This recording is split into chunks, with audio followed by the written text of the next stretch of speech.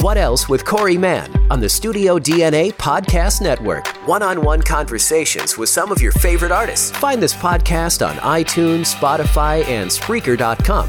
What Else with Corey Mann on the Studio DNA Podcast Network.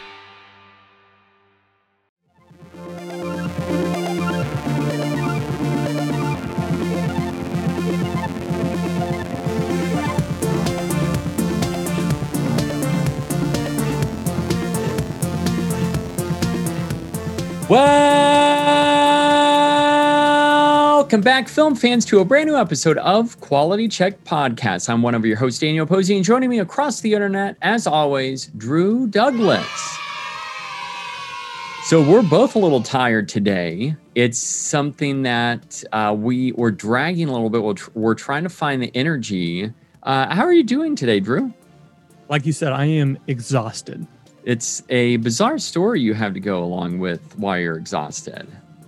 For context, you need to know that within the last couple months, my wife and I moved from Southwest Missouri to East Tennessee. And while we are kind of getting our bearings, our lay of the land, and we're getting, kind of house shopping at the moment, we're living in an apartment complex. And just after 3 this morning, we were startled awake. One of our dogs losing his mind at the front door. So we're just like jerked awake. I'm taking my earplugs out and I'm like asking my wife, what's going on? And she's like, oh, there's something, happening at the front door or, in the little hallway area of the apartment. So we're kind of moving our way into the living room, walking down the hallway. And I'm thinking, well, it's probably a neighbor. This is just after 3 a.m. It's probably someone coming home. Maybe they bumped into the wall or something. And it just sounds like it's at our front door. And we're walking down the hallway and pounding, boom, boom, boom, boom, on our front door. I'm like, okay, that's clearly our front door. It's not somebody walking into a different unit. And I'm thinking, I'm kind of wondering, maybe there's a fire. Maybe a fire broke out and someone's trying to warn us. And that's around the time that I heard a man yell out, "This is Knox County Police, open up." And I'm like, what in the heck is going on? And I'm only in my boxers. I have my retainer in. I'm not wearing any glasses, so I'm blind. And I looked at the people. I see at least 3 police officers. And then we are on the bottom level, so you have to go downstairs to get to our unit. I see at least 1 officer in the stairwell. I'm like, this is insanity. So my wife's getting moving the dogs into the next room. I kind of crack open the door, and the officer's like, is there he asked for somebody. For the sake of the story, I'll just call him Joe. He's like, is Joe here? And I'm like, no, my wife and I live here. We just moved in, in the last couple months. And he's just like, okay. And they just kind of start leaving. I'm like, this is the weirdest thing imaginable. And I'm like, the name sounds familiar. We keep getting mail for this person. And they're like, oh, okay. And they just leave. This morning after we woke up, I asked my wife, I was like, that actually happened. Was this a real thing? She's like, yeah, that happened. Jeez. So we're honestly a little on edge because they just wandered off. The officers just left casually. And I'm like, is this going to happen again tonight? Is it going to happen again later this week? Well, what do we have to do to make sure this doesn't happen again? Because whoever you're looking for doesn't live here.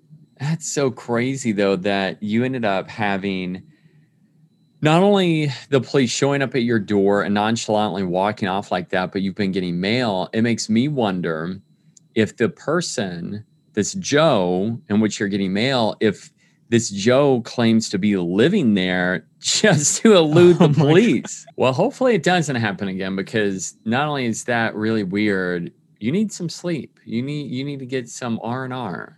Other than that, everything's been just peachy. That's good. Well, I don't have a story as crazy as that, and I don't think there's anything that can really compete with that. But we will be talking about a bonkers story, The Suicide Squad, or as I keep just referencing it as James Gunn's The Suicide Squad. I mean, they might as well have just come out and said it just like Zack Snyder's Justice League. But we're going to be talking about The Suicide Squad. I will say the first night I saw this, right before we started recording, we were talking about this, but I saw this movie twice, both times in theaters. The first time, I did not get a lot of sleep that night. The first night I watched this, and I was trying to go to sleep early that night and then the next night because of a major bike ride that I had. And I had a lot on my mind after watching The Suicide Squad. So I've been very hesitant about reaching out and asking what you think about this. This is obviously one of the biggest movies to release this summer. I would argue it may be WB's biggest movie, for sure, like the largest DCEU movie. And is it? Wouldn't Snyder's long-awaited Justice League be the biggest one? What do you think overall? Because obviously this is theaters and on HBO Max, but this is like a planned DCEU release, whereas the Snyder Cut is more of I'm not going to say an unplanned, because obviously Walter Hamada, in charge of DC or over at Warner Brothers, he was able to allow that movie to happen and come out. But at the same time, this is something that's kind of been in the works, whereas the Zack Snyder thing was kind of like more of an underground.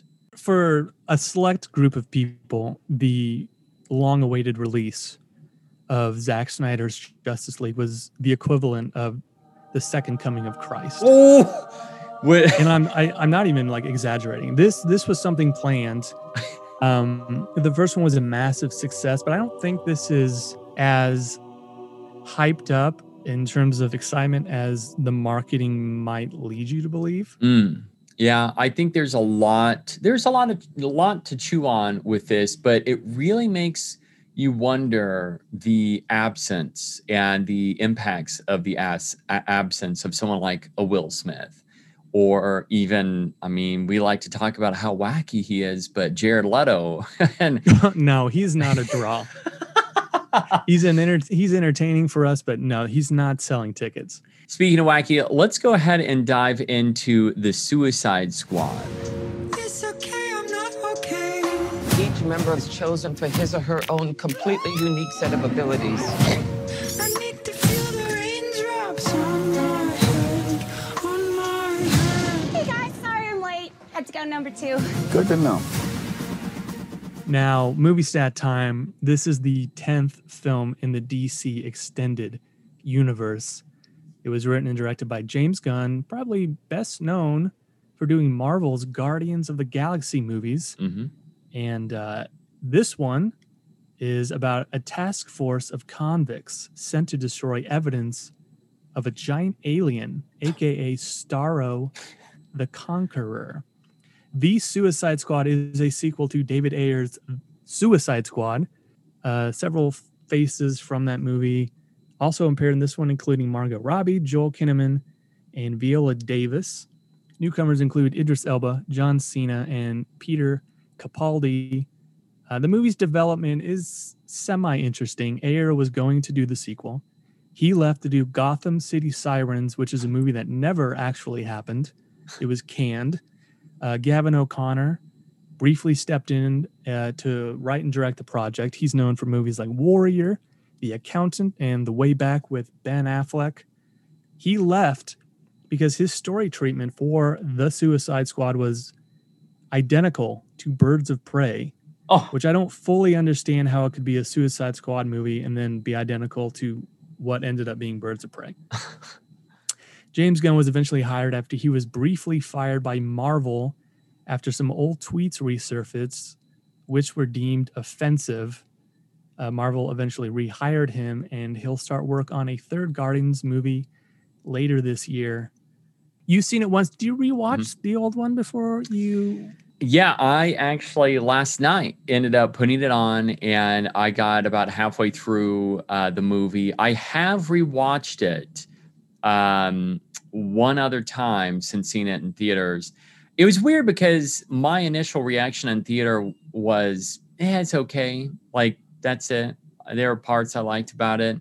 I have to say that on the rewatch, it was very interesting because obviously knowing things that are coming up, It also made me see things a little differently with having seen James Gunn's The Suicide Squad. Now, you ended up rewatching the entire Suicide Squad, David Ayer's Suicide Squad. Was it before or after you watched Gunn's The Suicide Squad? Yeah, I watched it about a week before. I've seen it 3 times now, and weirdly enough, on Letterboxd, each time I log it, I actually give it a higher rating than the previous time. It's not a good movie. It's not as bad as some people make it out to be. It is infamous because Ayer had a cut, and they released the Comic-Con trailer for it, and everyone lost their minds. And WB decided, I guess they had screened Ayer's version, and people didn't like it. So they had the company that built that trailer put it together. They had them edit their own version of Ayer's film. That was screened. It didn't do well either. And what they did was apparently mix the two together. And I guess what WB did with this one, they hired Gunn and they said, listen, watch the movie, the 2016 one, take what you like, discard the rest. Right now, this movie sits at 91% on the almighty Rotten Tomatoes. It's been earning a lot of praise from critics. How much of an improvement is it over the first one, though? After I watched this the first time, The Suicide Squad, I thought it's a quality film. It's a quality film. I kept hearing the term grindhouse, but after seeing it a second time, I thought that's actually a good way of calling this movie. I would say a traditional grindhouse quality film with a big budget. I think where this really succeeds in improvement, you've got a script and characters where you end up having more of a connection to, even though with Deadshot and Will Smith, I like that stuff with him and his daughter. And yet throughout this brand new, The Suicide Squad, you end up getting those moments where it seems like there's added weight to characters like King Shark whenever he's talking about family. And weirdly enough, every time when they were talking about family, I just imagine seeing Vin Diesel's face on King Shark's body when he was talking about family. But with that, I mean, moments like that, it adds weight to the characters. But more than that, I would say that where it really improves, we talk about story, we talk about characters. I would say number one for me is the camera angles and the cinematography in this film. To me, that was the largest improvement. That there were so many shots that reminded me of like a Steven Soderbergh film. A good example is whenever they are in a club, and spoilers, yeah, hit that button because you know that we're going to talk spoilers. Not necessarily a big spoiler, but about midway through the movie when we're at a nightclub, a gentleman's club, and there's a shot that we see with Bloodsport, and then the camera focuses on the thinker Bloodsport, and then we see Rick Flag in the background. And it's doing the zooms and rack focuses. Things like that, I think, really add to an energy of the film. And that's where it really bumps up the quality of this film compared to the first Suicide Squad. It is a slick looking movie. Both these movies are really built around chemistry of different characters coming together for one cause. I think Gunn really succeeds at that kind of stuff as he's done with Guardians. You have all these different characters that have to work to stop the bad guy. So that's, I think, one of the better elements compared to the 2016 film. I think the characters are, more obscure in this one, but they somehow seem way cooler than the 2016 version. Yeah. I think Ayer has a style that he carries from film to film that has become tiresome, in my opinion, because it's literally always the same stuff. The big knock I still have on DC, they have no vision whatsoever. They really almost need to start completely over. It's a shame they didn't start with something like this at the very beginning. What surprised you the most? And this can be something that's good or bad. Immediately after seeing this movie the first time, the most surprising part is how much I felt about it. I know that whenever I build up my anticipation of a movie, it's so hard to end up living up to that. And once in the fact that I disliked the movie, I disliked the characters, was like offended or anything like that. It was just where there were certain things that first viewing, I think it was just where you end up having such an ensemble cast. You've got this actually written pretty tightly, because going back and watching it for a second time, I picked up on so many things that, for example, in the very beginning is set up and it pays off in the end. And that's where I think repeat viewings will be a big draw for this movie. And for me, it went up in terms of how much I liked it the second viewing. And I will get to, there's one scene, even on second viewing, take it out. I'm not a fan. I too have seen it twice. I saw it once in theaters, once at home. And I was pretty mixed the first time as well. I was like, yeah, it's definitely an improvement. I am a little surprised at how similar this is to the first one, because if you put the synopsis up side by side of both films, it's literally the exact same thing. This is just a better version of it, which goes back to this kind of reboot / remake type thing. I would say my audience seeing it in theaters was into it for a good solid 30 to 45 minutes. I do think some of the content became tiresome because the jokes were not landing. I think my takeaway is, did we need to push the R so hard? That's a good point to make, because I know the first audience, and before we started recording, I mentioned this. I had my experience was flipped. Like the second viewing, I was much more into it. Maybe knowing what to expect out of the story, I was able to look at certain plot threads and character arcs and appreciate it more. And I did a lot. And I was really into it more the second time. And some of the jokes held up or were still funny, or maybe even a little bit funnier. It just changed the second time. So I liked it better the second time. The audience, though, the first time around, they were into it. And I'd say there's a part where it was dragging for them right before the final act, where it got very quiet, like you said, with crickets. The second time, no joke, there were 3 people who got up and walked out at different times and literally left the theater. Yeah, I'm not surprised. There's one person who left maybe 30, 40 minutes in, gone. Maybe 20, 30 minutes after that, another person gone. Maybe 20 minutes after that, the third and final person left. And then that crowd on the second going, there were maybe, I would say, a handful of like just chuckles, nothing that was like uproarious, just this laughter that was bellowing, nothing like that. And I mean, judging from some of the reviews that I saw, you would have thought people were going to be literally doubled over laughing. Like that's how funny this was going to be. You're right. And I found things humorous, but I never laughed. Especially like the King Shark stuff. I dug, but it was mainly like, I kept thinking, man, James Gunn got Sly Stallone to say things like nom nom. We've talked about this before. The whole marketing has been, don't get attached to any of these characters. Mm-hmm. Thoughts on Gunn actually executing what he did? Did you like it? Yeah, I did, especially with the name The Suicide Squad, because that's one thing that I felt was missing from the first film, where everything, I wouldn't say it felt safe, but it just seemed safer. And I never felt in fear of Deadshot's life or Harley Quinn's life. Here, I actually thought, all right, I think almost everyone is on the chopping block except for Harley Quinn. I still once again thought, all right, everyone could end up dying except for Harley Quinn, and maybe Waller. Her and Waller are pretty safe bets. I dug that aspect that everyone's on the chopping block, but I wasn't entirely surprised by that.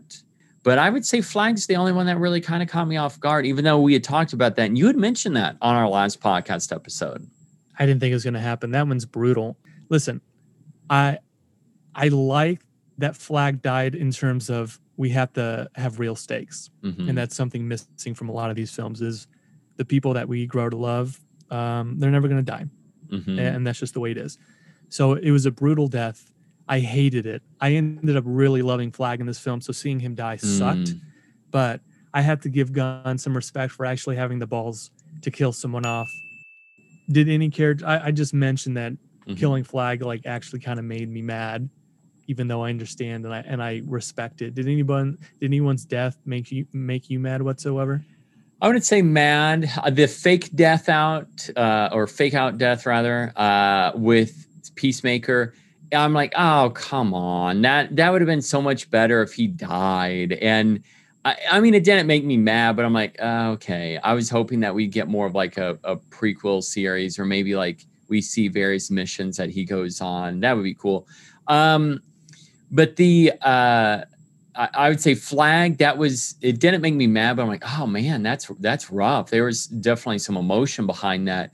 And I felt that. And then whenever King Shark fell, and he landed on the concrete, and then the guard started freaking, yeah.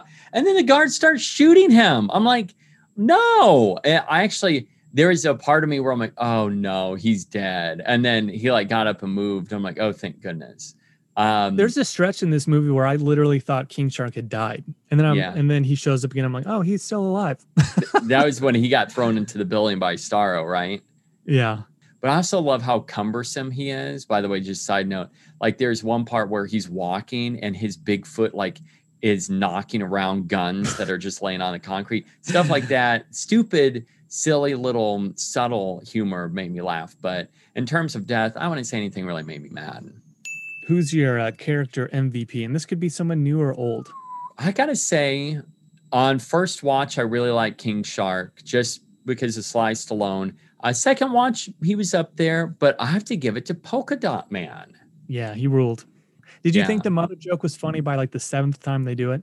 Oh my gosh. I liked it so much better on the second go around, but I'm telling you, the first time, no joke, the first viewing and the second viewing, both audience had the same reaction. And no joke, there's one guy in the first viewing, he audibly out loud, when you see the rest of the Suicide Squad in there, his mom, the guy says, "What the F?" out loud. And it made me laugh. That's the absurdist humor that I like. I know I said Joel Kinnaman is like really bad in that first movie. I gotta give him my MVP. That character ruled in this one. And like I said, his death, brutal. Yeah. Who's your most surprising character? I also have to go with Polka Dot Man, because I have to say, based on a lot of the behind the scenes we were seeing, it looked like the suit would be cheap. It just looked cheap to me. And in the film, and especially the second time I tried paying attention to it more just to see the technical aspects, it didn't really come off that way. I don't know how they pulled it off, but it looked not as bad as what I originally thought it would.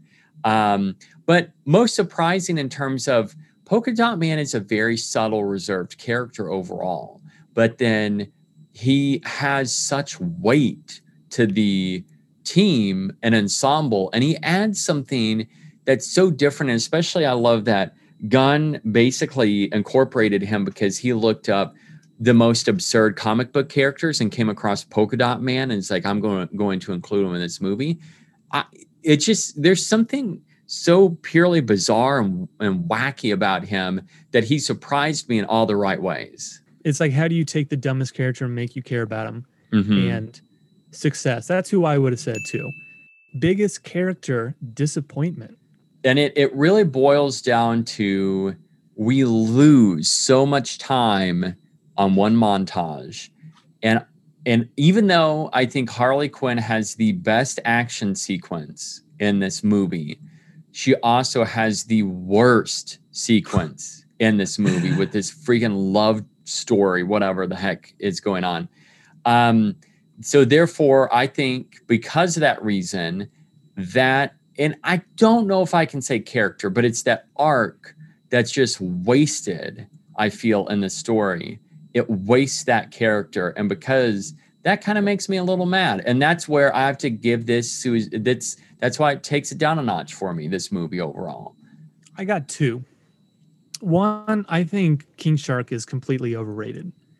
Mm-hmm. Funny, sure, but in terms of how he plays into the plot, absolutely no bearing whatsoever. Yeah, pretty small overall. Idris Elba rules. Okay.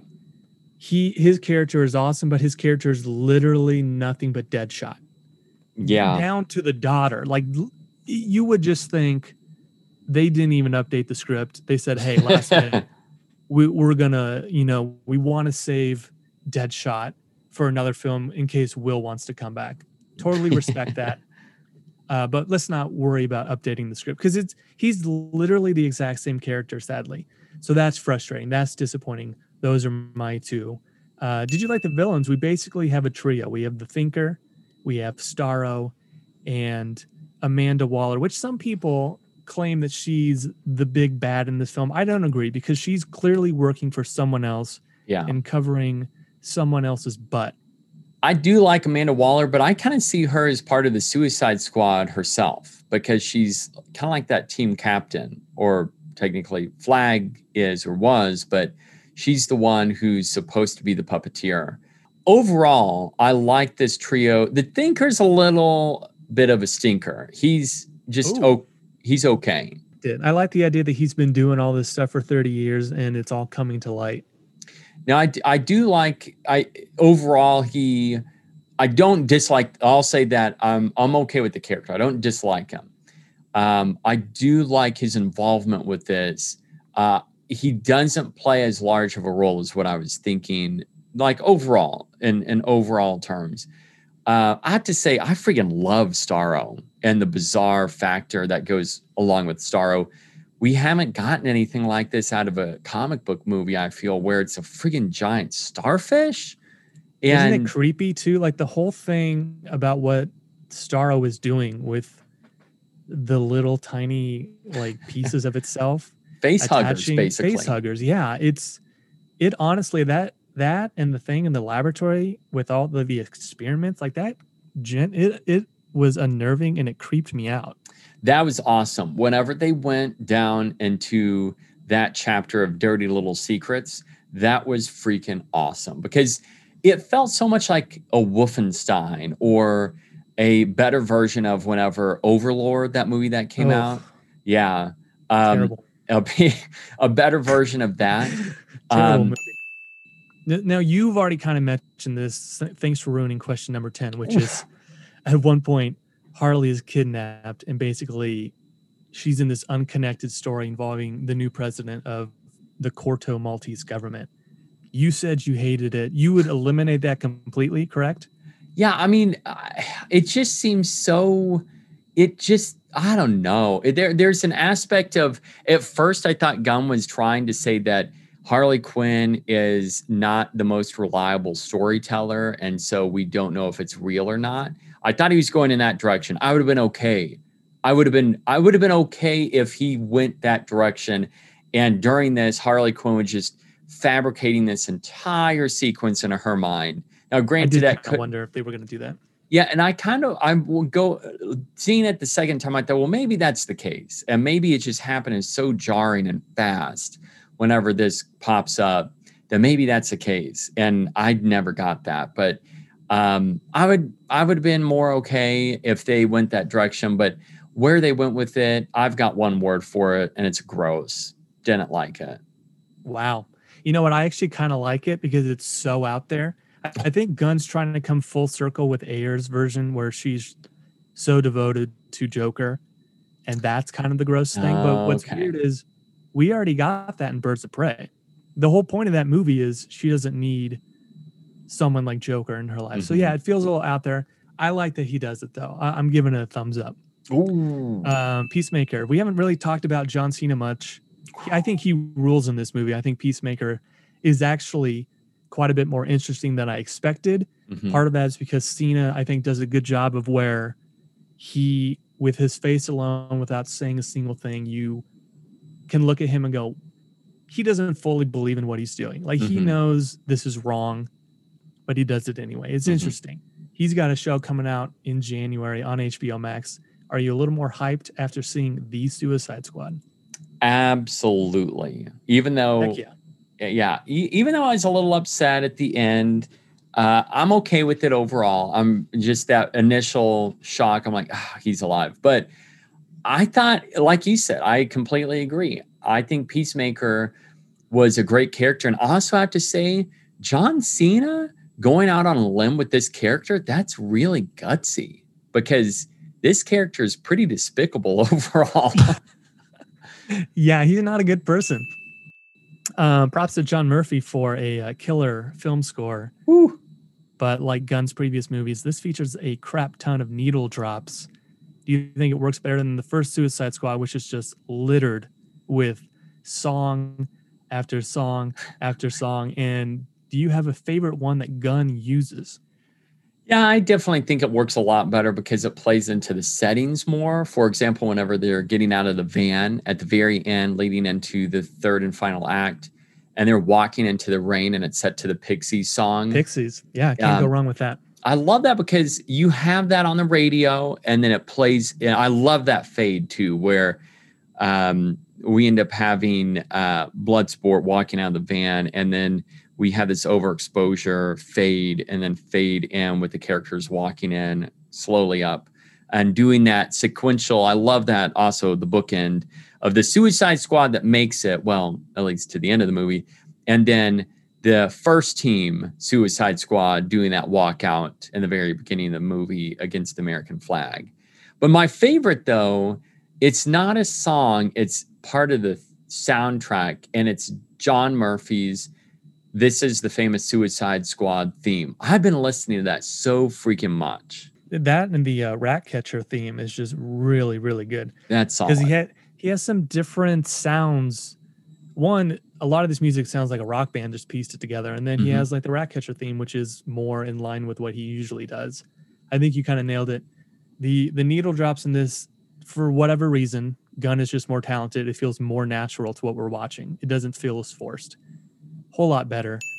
As we mentioned, this is movie number 10 in the DCEU. We're not going to rank all 10, but we will do our updated top 3. I'm wondering, will the Suicide Squad be in yours? Let's start with numero 3, the number 3 spot. What's yours? This is interesting because earlier I was looking at my list and all 3 of these movies are wildly different. And I know it may seem a little out there, maybe based on what I've said. So this may come off as a little bit of a surprise. But as of right now, number 3 goes to The Suicide Squad. My number 3 could be number 2, Birds of Prey, a movie I absolutely love. So good. I love this one so much. Number 2, this is a movie I have seen twice. And there's something that is almost like very innocent about it. And I just really like it. It's a lot of fun. And it totally surprised me whenever it came out. And that's Shazam. Ooh. Yeah. Spoiler alert. Shazam is number 9 on my list. No, there's technically, if you're counting the theatrical Justice League and Zack Snyder's, there's technically 11 movies. I should have pointed that out. I've already screwed this all up. That almost was my number 3, as in Zack Snyder's Justice League. Yeah. My number 2, the OG, called Man of Steel. We're never going to get a sequel with Henry Cavill, but good Lord, every night I go to bed and I pray. I get down on my knees and I pray. All right, so what's your number 1? I'm trying to think what it would be. Yeah, my number 1 still, it's been unshaken, and there's something to me that's just remarkable. Geez, I can't even speak. Are you okay? Apparently not. I'm that stunned by it still. Just whenever it first came out, and after seeing it again, I feel like it holds up, and it could be a classic, and that's Wonder Woman. Oh wow! Yeah, I really like it. Man, I mean, I like that one a lot too. I have that at 8. My number 1, is it's my second Zack Snyder. It's Batman v Superman: Dawn of Justice. The Ultimate Cut, I believe is what it's called. That's the best version. If you're curious, I have Suicide Squad, the Suicide Squad, at the 4 spot. Okay. You know, I really like Shazam a lot, but the villain in that, it just sinks the movie for me. The villain sucks, but everything else is pretty great, and it's set during Christmas time, which I adore. Ooh. Out of curiosity, and we kind of talked about this, if let's say we're at the club scene in the Suicide Squad, we're just hanging out, we're drinking, and like a bar brawl breaks out. Which Suicide Squad character do you want fighting by your side? Of those that are like recruited of the new Suicide Squad, or it could be, because we didn't really get a lot with the characters that basically all died in the beginning of this. But I don't know if I could trust anyone else that wouldn't go after to like save their own skin, except for, I think, Harley Quinn. I'd have to take Harley Quinn after seeing that action scene of hers in this. She's very versatile. She's fast, she's agile, and she's rough and tumble. So I have to go with Harley. Do you think, and now if we're just going on pure violence, I think King Shark might be your best bet, because you would just point at someone and go nom nom, and he would just murder somebody in like 2.5 seconds. That's a good point. Yeah. And everyone would freak out. They would see him and just start running. Any other stray thoughts? We didn't really talk about Ratcatcher. I didn't mention her too much because on our Suicide Squad Q&A pod, I mentioned that I think she's going to rule, and she did. So that wasn't surprising in any way. Polka Dot Man was a surprise because he ruled. One thing I kind of don't like, he gets this amazing moment at the very end and then is promptly killed, and it's done for comedy. I'm like, gosh, we can't a lot of times do something without having to just instantly have like crack a joke. So that was disappointing. And then just a random side note, this movie looks really good. Like there was only 1 or 2 shots that I thought looked a little funky, but like, holy smokes, Starro looked amazing. Like the special effects in this, it was $185 million well spent. Yeah. Yeah, I would agree. There's something too that happens, and it's this concrete dust that is just all over these characters at the end of the final act. And looks cool. It's like a Western or something. Yes. And I love that look. It looks so good. From basically once the rain starts until the end of this movie, this may be my favorite final act of any DCEU film. I had a ton of fun, and I kept hearing people say, "Oh, this movie's bonkers. This is nuts." And the first time I saw it, I'm like, "It's not that crazy." But the final, like the final third of this film is nuts. It's out there and it's insane. You mentioned as well Ratcatcher 2. She may have been my second favorite character. It's really tough between her and Polka Dot Man. I do love the aspect of, one thing you mentioned before about the stakes, and this movie doesn't quite have the heart of the Guardians movies. But, one thing I thought that James Gunn carried over, and he was able to separate the two pretty well, is he retains this group of misfits, of outcasts, being family members. And it is kind of, jokes aside, very similar to the Fast and Furious franchise like that, where they form their own family. That I think is great. I really dig that. I like it. And it, I think, makes it more meaningful and impactful. And that's why at kind of the core of this movie, what I liked a lot about it, it's, I think, perfectly cast. I can't think of one person in here who shouldn't have been. And yeah, it makes me excited for the immediate sequel and Peacemaker, the TV show. Just got to see Peacemaker in those whitey tighties again. Did you think I kept staring at his dong. I was like trying to figure it out. Didn't you think it was weird? Like I couldn't figure out what was what. That's freaking CGI. Like, don't you? I literally like stopped and was like, what? I don't understand what I'm looking at. They had to have like, they did something to just like mess with the audience. Something's not right. Right? I will say, Cena, his arms have always kind of weirded me out, just their shape. But he looked pretty fit in this. He looked good. Yeah. So give him props for that. Like he's muscular, but I mean, it's just, I don't know. I can't describe it. It's just a very different bod. This was the summer of Cena, and I think he's just so much better in the Suicide Squad than Fast 9. Yeah. I do love the horror elements that Gunn really implements in the Suicide Squad, from the face hugger, alien type approach down to that weird Wolfenstein laboratory setting. Those were some of my favorite elements of this movie. I mean, again, we don't need to go into the box office disappointment, but I'm hoping WB is not gun shy of taking chances on these properties, letting directors do their own vision, because that's something that's been hurting this whole universe from basically Zack Snyder on, is just interfering with what directors want, whether it's good or bad.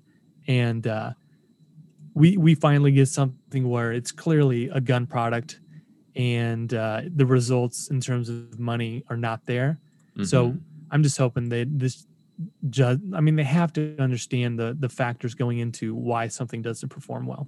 Yeah, I hope the box office is not going to be a detraction at all, because this shows a lot of potential. And that's like, as I was saying, I really hope. And it's not just it being James Gunn's signature stamp in the ways that he made it look, but it's just taking a risk on this and making them look different, sound different, not necessarily having to follow a certain formula. Although, well, I've wanted to ask you, and I've saved it until now, but do you think, because I keep, and it's hard whenever James Gunn has done 2 movies in the MCU and then he comes over to the DC universe and he creates a film. Do you think this is too Marvel? Did he borrow too much of the formula and bring that over from Marvel and implement it here? What do you think? I think this feels like its own thing in so many ways. Especially that hard R rating. Yeah, he went for it.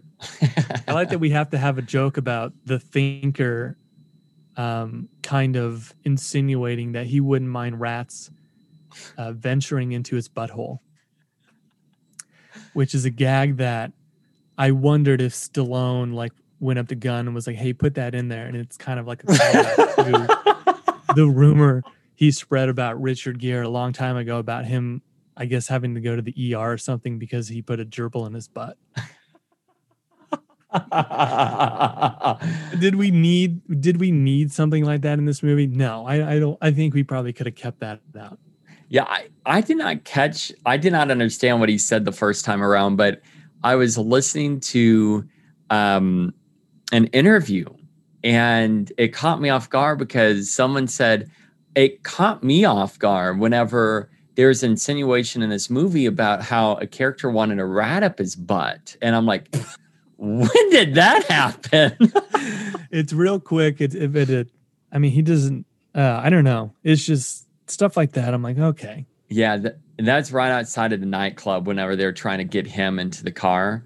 There's also kind of a loneliness and sadness that is attached to King Shark that I think was probably some of the best parts of King Shark, when we just see him looking so sad outside of the window and we see the reflection of the people kissing and just King Shark looking at them. And deep down, I'm like, maybe he's sad or maybe he's looking at them as Nom Nom. The nightclub scene is maybe the most enjoyable scene in this whole movie. I watched that like 2 or 3 times. That's fun. I think they're able to flaunt some of their personality. That seems very improv, a lot of that stuff.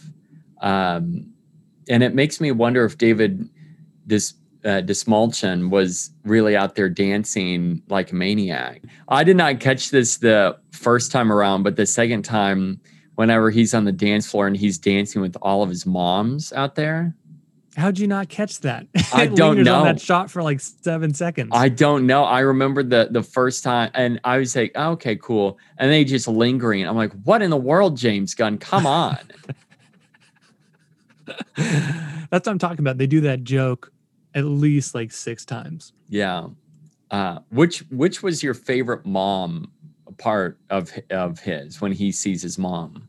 Probably when Idris Elba like points to Starro and he's like, "That's your mom," and we just see like feet and arms swinging as she's just like destroying a building. Overall, it was very enjoyable, very fun to watch. Probably the best audience reaction so far this year comes from the guy who blurted out WTF. I was a little disappointed. This movie is rated R for a number of things, including graphic nudity, which usually means someone hangs dong, which happens in this movie. But the dude hangs dong for like a second and a half. I'm like, that warranted a graphic nudity warning? Yeah. If you're going to do it, let me see some full-on dong for like 10 seconds. I kept hearing that before going into this movie. I'm like, I bet you anything we see King Shark like Dr. Manhattan and Watchmen. Yeah, that's what I thought it was going to be too. And when there's no King Shark, I'm like, and then that's when we see it in the camp. I'm like, there's got to be more than that. And then by the end of the movie, that's it. I'm like, oh, I kept waiting for Peacemaker's like shorts end up falling down. And then we would end up seeing John Cena. Those are all of my thoughts. We're talking about a lot of dong right now. Yeah, we are. Do you anything else that you've got about this movie? No, let's go. Well, film fans out there, hopefully you will join us next week when we talk about the entire Boss Baby series on Netflix. And until next time, keep watching.